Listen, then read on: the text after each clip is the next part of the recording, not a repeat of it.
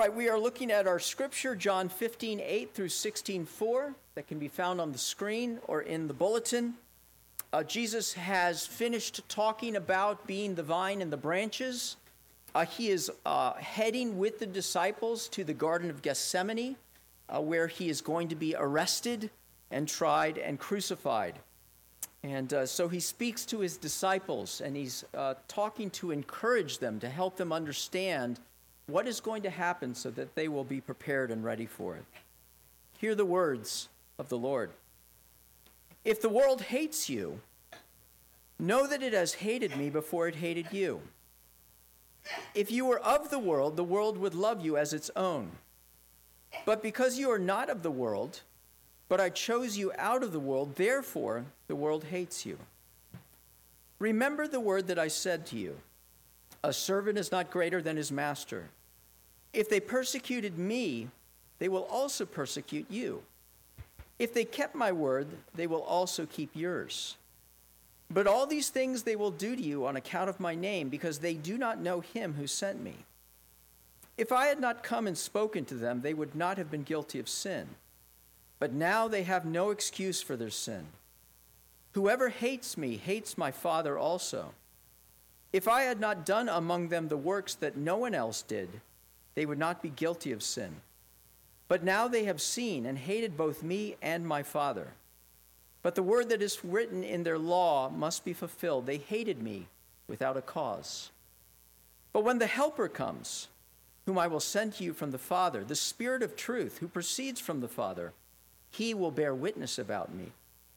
And you also will bear witness, because you have been with me from the beginning. I have said all these things to you to keep you from falling away. They will put you out of the synagogues. Indeed, the hour is coming when whoever kills you will think he is offering service to God. And they will do these things because they have not known the Father nor me. But I have said these things to you that when their hour comes, you may remember that I told them to you. I did not say these things to you from the beginning because I was with you. The word of the Lord. Well, some of you are familiar with the ministry of Open Doors International. Open Doors is a ministry that cares for the persecuted church. They have released their 2022 World Watch List, which lists the top 50 countries in the world where Christians are persecuted. Afghanistan is number 1. North Korea is number 2. In these countries alone, 360 million Christians experience persecution. 315 million of them, a high degree of persecution. And their stats are harbingers, if you will, of the rest of the world. Persecution of Christians is at its highest level in 30 years. Murder of Christians is up 23%. Churches attacked or closed 13%. Christians arrested without trial around the world up 44%. Now, the U.S. is not in the top 50 nations that are persecuted, but you have known, I'm sure to some degree, pressure or persecution for your faith. If you know any Christian millennial that goes to a liberal college, you might have heard about how their beliefs are judged. At campuses throughout the country, outspoken Christians are regularly demeaned, debased, and targeted for their beliefs. Many times these students will hear from others about how their religion only has hateful, bigoted, and privileged believers. Politicians who are Christians are regularly attacked for their Christian beliefs. You have possibly experienced pressure from your HR department to hold to certain views or to keep yours in check, or else. There is a pressure in our country to keep our Christianity cloaked, to go along and get along. And the question we have to ask ourselves is why? A religion where Jesus Christ, the founder, said to love God and to love your neighbor as yourself, to love your enemy and to care for the orphan and the widow. A God who prayed for his enemies on the cross to forgive them, for they know not what they do. The reason there is and there will always be persecution is there is an incongruency between Christians and the world. The kingdom of the world is opposed to Jesus and his kingdom. And if you are, because you are a Christian, you will experience this too. The scriptures say that we are not of this world, that we are aliens and strangers in this world. And so the question I want to address today is, how are we to live in this world? To not be overwhelmed by it, to succumb to it, or be numbed by it, but rather to be faithful to Christ. The message I believe that Jesus is communicating to us here is that Jesus gives us the ability and the responsibility to love those in the world while standing against the world. Well, how do we do that? We're going to look at 2 points to understand how we do that. Number one, we're going to look at the cause of this persecution. Where does it come from? What actually is it? And then we're going to look at our mission amidst the persecution of the world. So first, the cause of persecution.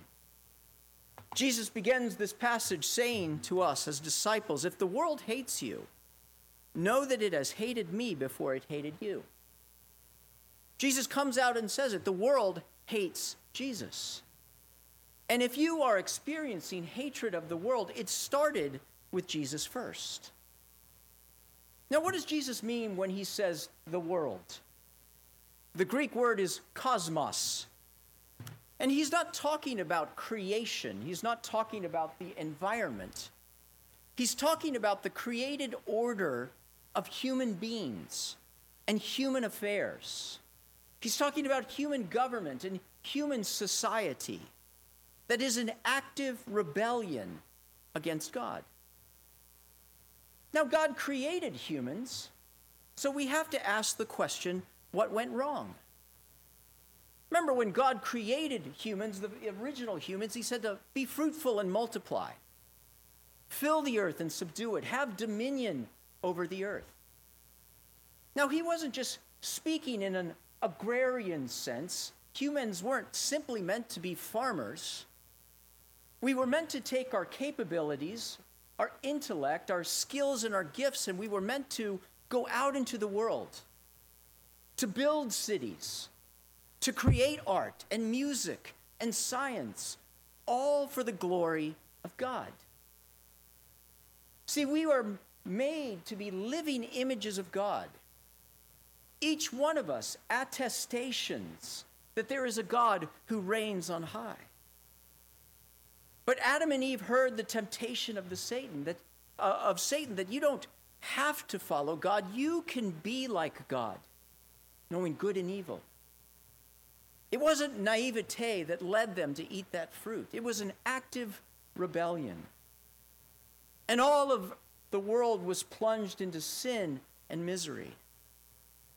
And so now humanity builds cities and civilization and creates art and music.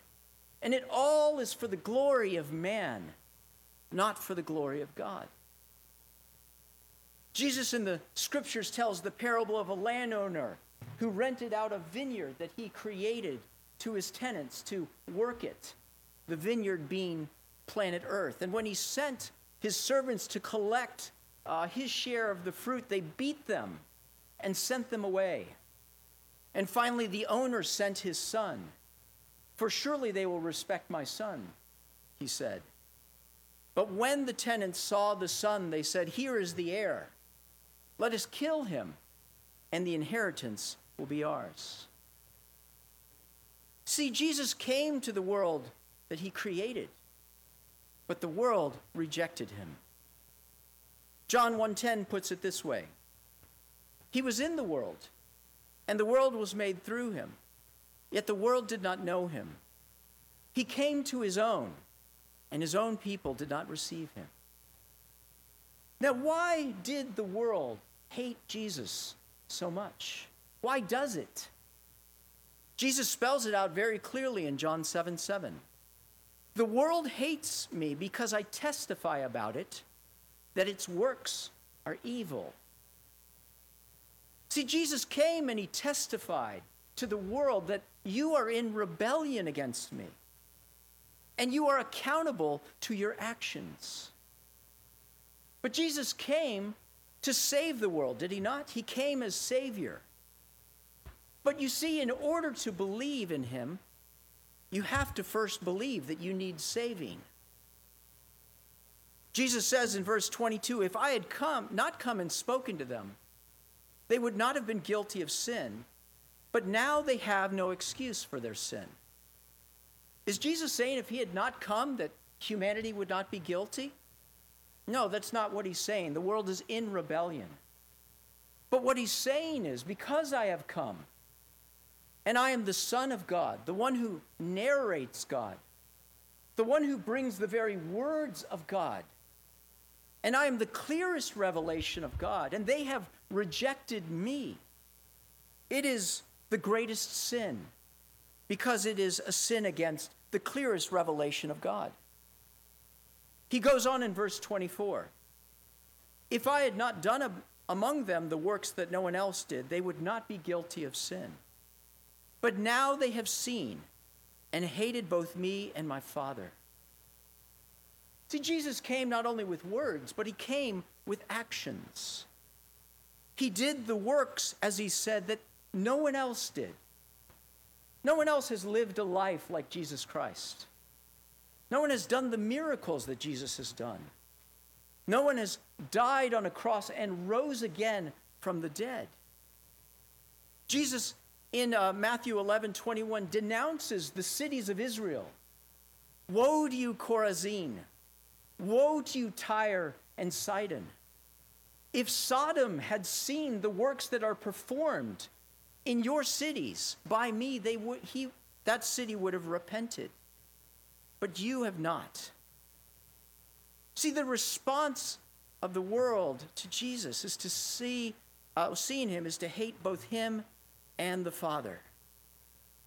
See, Jesus came, as the scriptures say, so that the thoughts from many hearts would be revealed. What is the inside of how we feel about God? You see, in our natural selves, we have a deep enmity against anyone telling us what we have to do. In our culture right now, today, if you label something other than the most heinous things as evil, you get instant blowback, don't you? How dare you tell me what's right and wrong? Who are you? And we see a concerted effort to wipe God from the public square. Let's get rid of him. Because if we get rid of God, we're not accountable to anyone. Jesus is very clear that the cross is an offense. And so Jesus tells his disciples and us that the attitude that the world has toward Jesus, it will have towards you. And Jesus lists two reasons why the world will have this attitude toward you. Number one, because you're not of this world. Look at verse 19. If you were of the world would love you as its own. But because you are not of the world, but I chose you out of the world, therefore the world hates you. See, you used to be just like the world, following its passions and its desires, if you are a Christian. There was no acknowledgement or interest or love for God. The world loved you because you were just like it. But notice what Jesus said, I chose you out of the world. He tamed our rebellious hearts.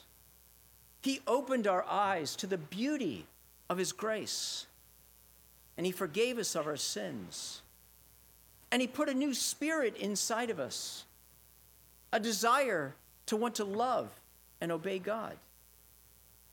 And so we live, my friends, even though we are on planet Earth, we live in a new world. We belong to the kingdom of God. Colossians 1:13 puts it this way, that he has delivered us from the dominion of darkness and transferred us to the kingdom of his beloved Son, in whom we have redemption, the forgiveness of sins. So the world will hate you because you are not of this world. But the second reason the world will hate you is because Jesus is our master. Look in verse 20. Remember the word that I said to you. A servant is not greater than his master. If they persecuted me, they will also persecute you. If they kept my word, they will keep yours also. There is a saying, right? Like father, like son. You take on the characteristics of those that you belong to. And we are in Christ, and we stand in Jesus' place.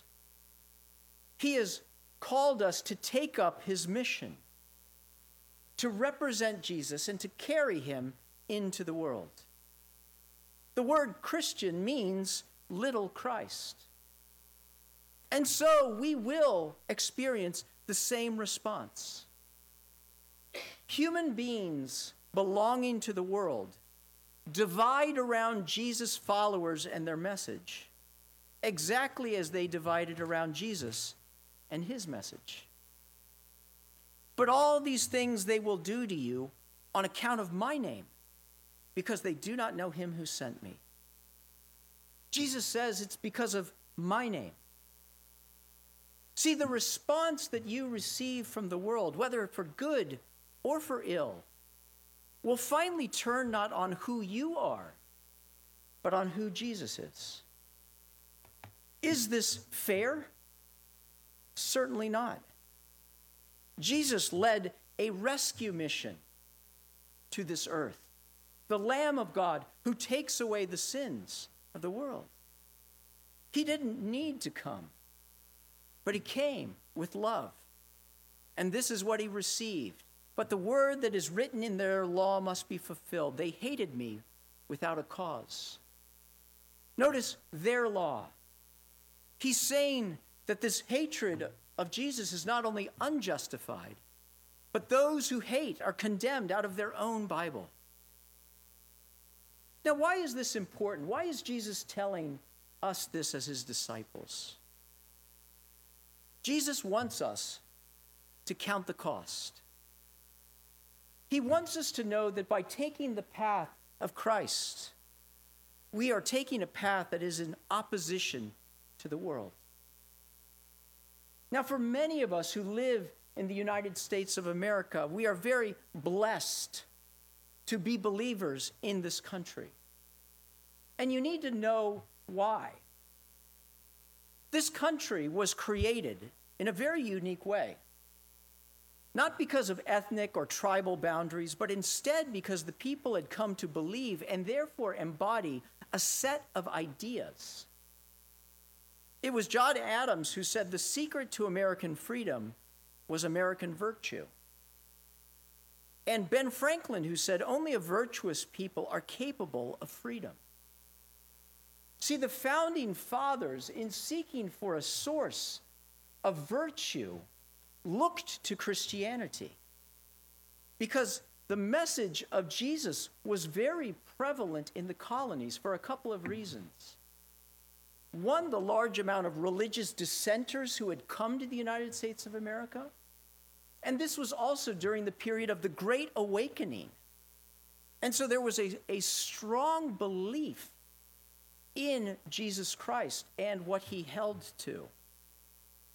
It was John Adams as president who said, "We have no government armed with power capable of contending with human passions unbridled by morality and religion. Avarice, ambition, revenge would break the strongest cords of our Constitution as a whale goes through a net. Our Constitution was made only for a moral and religious people. It is wholly inadequate to the government of any other." Does this mean that the United States of America was and is a Christian nation? No. but it means it was founded with a Christian culture that has continued throughout the ages. But we have to ask ourselves the question now, do we continue to live in a Christian culture? The answer is no. Now, some of those principles are enshrined into law, but we see the erosion, that there is no longer a shared principle or understanding or belief in right and wrong. Indeed, anti-Christian bigotry is the only form of acceptable intolerance remaining in this country. Now, some people believe this country has been hijacked by the media and by government leaders. If we only got better leaders and reformed the media, all would be well. But you see, we live in a free country that has free elections. Our leaders and our entertainment and news industry are simply giving the people what they want. And that what they don't want is God. The USA is on a glide path with the rest of the world. And we should not be surprised. Because Jesus said, if you were of the world would love you as its own. But because you are not of the world, but I chose you out of the world, therefore the world hates you. I remember when I became a Christian at the age of 18. I was dating a girl, and we were pretty close and pretty much saw eye to eye on just about everything until I became a Christian. And I remember the conversations that I used to have with her. You don't really believe what the Bible says is true, do you? It's ludicrous. It's ridiculous. I mean, read the story of Noah. There's no way that could have happened. And we would all of a sudden start arguing with one another. One time, while we were having a discussion, her mom got on the phone with me out of nowhere and called me a religious zealot. I think she was drunk. But that's the way that she saw me. What was different from me? I was trying to be loving and caring, but I wasn't the same anymore. My friends, I'm here in the pulpit to tell you that it's only going to get worse. I believe there will come a day in this pulpit where I will be either fined or jailed for not saying something or saying something that I'm not supposed to. Because the world and Jesus are antithetical with one another. Some of you may long for the earlier days when all was easier. But those days are going away. And so you have to answer the question, and so do I. Is Jesus enough? Why do I follow Jesus? Maybe when I decided to follow Jesus, it was easy. In fact, I got strokes or admiration in my small town for choosing to follow him. Maybe I followed Jesus because the pastor told me that he would make my life easier and that I would have no problems in my life. It's not going to happen. Maybe I followed Jesus because he will give me a better marriage and better relationships. But Jesus said, "Do you think that I have come to bring peace on earth? No, I tell you, but rather division. From now on in one house there will be 5 divided against 3, and two against 3. They will be divided, father against son, and son against father, mother against daughter, and so on and so on." It's not going to get easier. So why do I choose Jesus? Do I want to follow him because he is the way and the truth and the life? Do I follow him because he is the one who loved me and died for me to rescue me from my sins. And he is worth losing everything for. Jesus is saying to you and to me, examine yourself. To follow me is to walk in my steps. And that includes persecution and opposition. You're going to have to choose Jesus or the world, because you can't have both. And some of you are trying to have it both. You're here on Sunday, but during the week, you follow the philosophy of the world and hold to its values and act like everyone else. I don't know if you've heard the saying, if you were arrested for being a Christian, would there be enough evidence to convict you? Make your choice. Choose Christ. Because this leads me to my second point.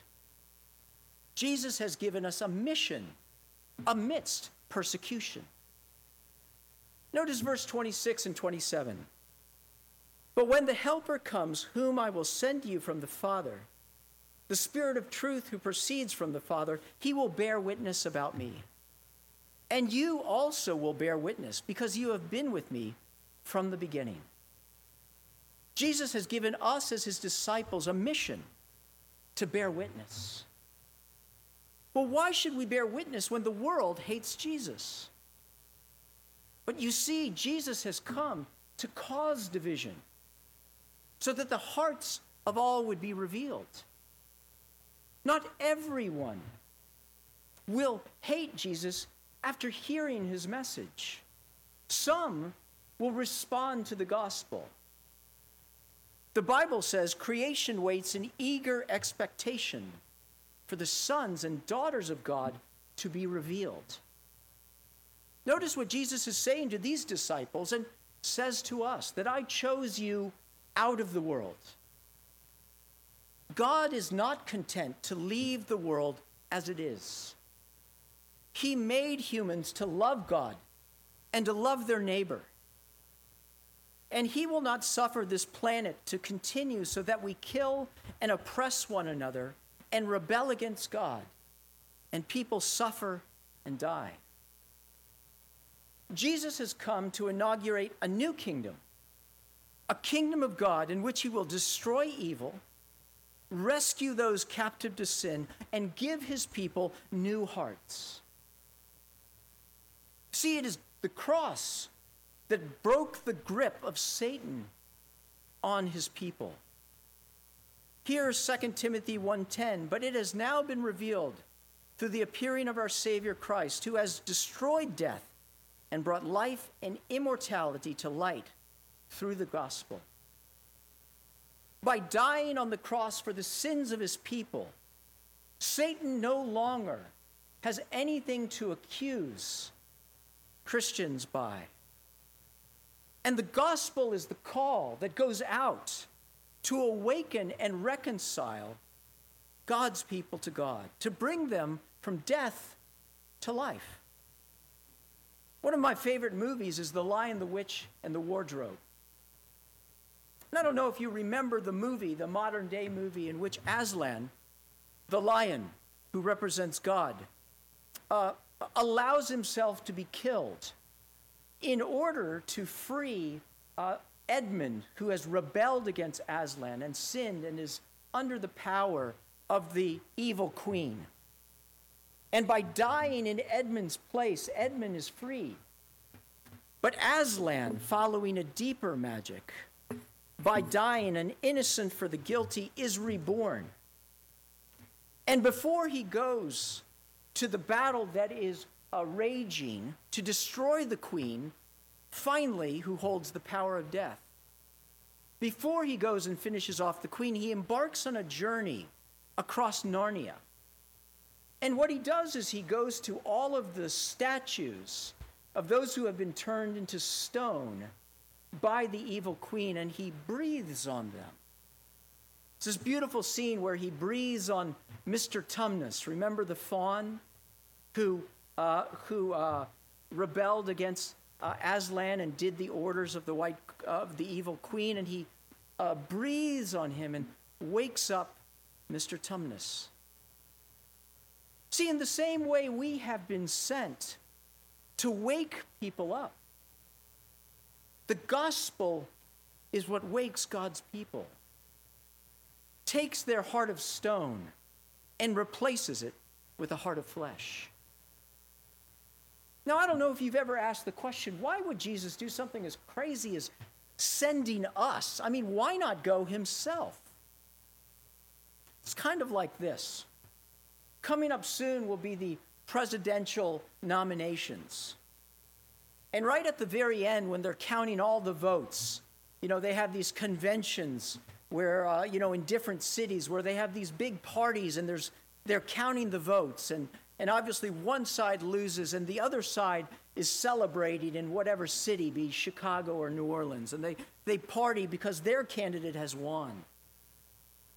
Now, what if the president-elect, and let's say they were celebrating in Chicago, said, this is so much fun, I think I'm going to stay here and let's just continue to party. The people would say to him, no way. You are now the president. It's time for you to go to Washington, D.C., to put into the effect the things that you promised to do for us, to represent us. And so Jesus Christ has gone into heaven to represent us to the Father. This is what Hebrews 8 says, that we have a high priest, one who is seated at the right hand of the throne of majesty in heaven, who entered once for all into the holy places by means of his own blood, securing an eternal redemption. For Christ has entered into heaven now to appear in the presence of God on our behalf. Jesus is our advocate who has gone into heaven to put into place what he promised to do, to free us from the dominion of darkness. And he has poured out into the world the Holy Spirit. And he's given us a mission. Go and bear witness. Tell the world what I have done. Tell the good news. The gospel is the power of God for the salvation of everyone who believes. And that is what we preach. Some will hear and believe. Others will continue to be hardened. But Jesus says that I will be with you, and the Holy Spirit will come alongside you. So how do we bear witness? We bear witness with our life and our words. Jesus said, "Follow me, and I will make you a fisher of men." There is nothing more impactful on the world than a person who genuinely loves Jesus. Do you know that people are watching you? Your coworkers, your family, your neighbors. You are the bait. Jesus didn't say to be hunters of men. He said to be fishers of men. And if you're a fisher, you know anything about fishing, it's the fish that are in control, right? They're the ones that choose to bite. And so a good fisherman goes to where the fish are and learns what their needs are, what they're interested in, what they care about. That's what Jesus did, right? He came into our world. He went to lost people, and he loved them. Zacchaeus, the tax collector, the woman at the well, even Judas Iscariot, they all knew that he cared. I've said it before and I'll say it again. Every Christian has a superpower. And that superpower is love. It's his love for us. That when we were lost, he came and found us. And he says, take my love and love those around you. Of all of the conversion stories that I've heard, I think my favorite is that of Rosaria Butterfield, the leftist lesbian Syracuse professor. She wrote an article that was titled "My Trainwreck Conversion." As a leftist lesbian professor, I despised Christians. Then somehow I became one. Rosaria was tired of all of the flack that she was getting from the religious right and their politics of hatred against queers like her. And so she launched her attack on the unholy trinity of Jesus, Republican politics, and the patriarchy in the form of an article about Promise Keepers. Rosaria said, "I received hate mail. I received fan mail. But one letter I received defied my filing system.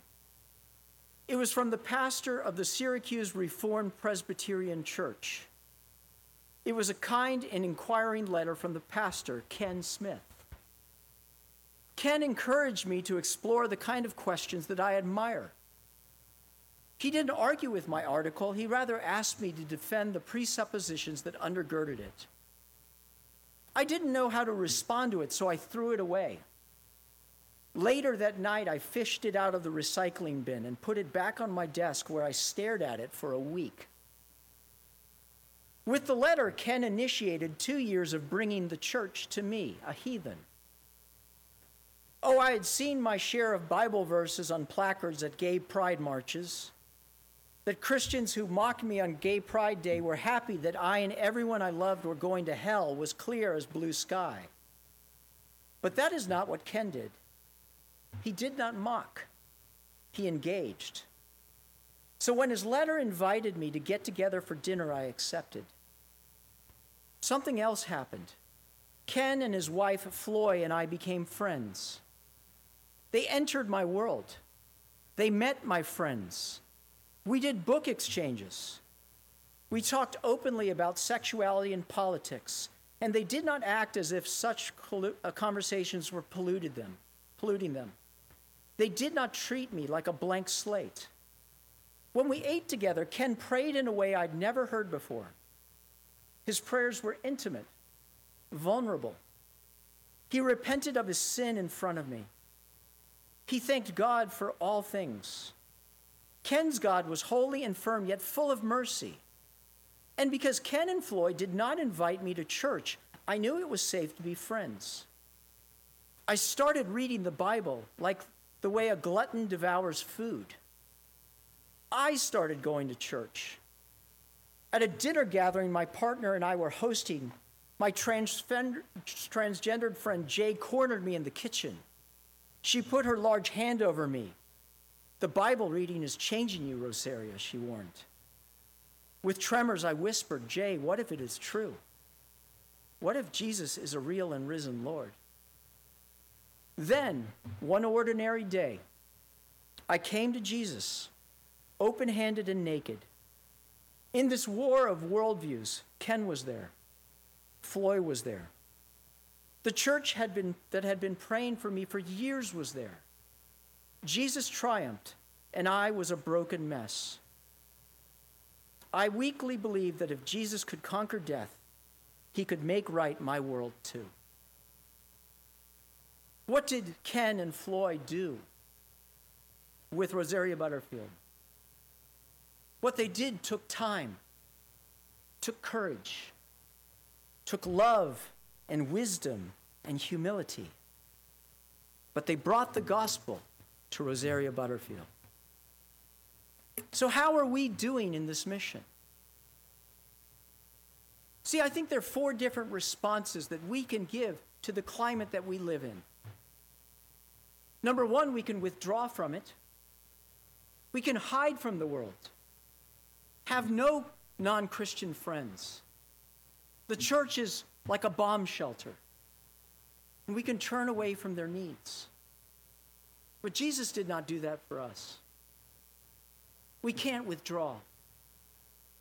Well, some we can attack, right? Non-Christians are our enemies. Those who are anti-God, lesbian, homosexual, transgender, even the godless Democrats. or Republicans for that matter. Guys, I have to tell you that sometimes I look at your Facebook pages and I cringe. Because what they communicate is, I don't care about you. You are a thing, not a person. Understand that everything you say or do is representing him. And if Ken Smith's Facebook page looked at that, he would not get a mile within Rosaria Butterfield. Honor him with how you represent yourself and be wise in what you say and do. We can withdraw, we can attack, we can dabble. If it happens to me, if somebody is interested in hearing about the faith, of course I'll share. But I have my life. I have things to do. I'm too busy building my own kingdom. But that's not the way Jesus was with us, was it? Or we can engage. We can see that I am a witness. I am a missionary. We can call out to God, use me.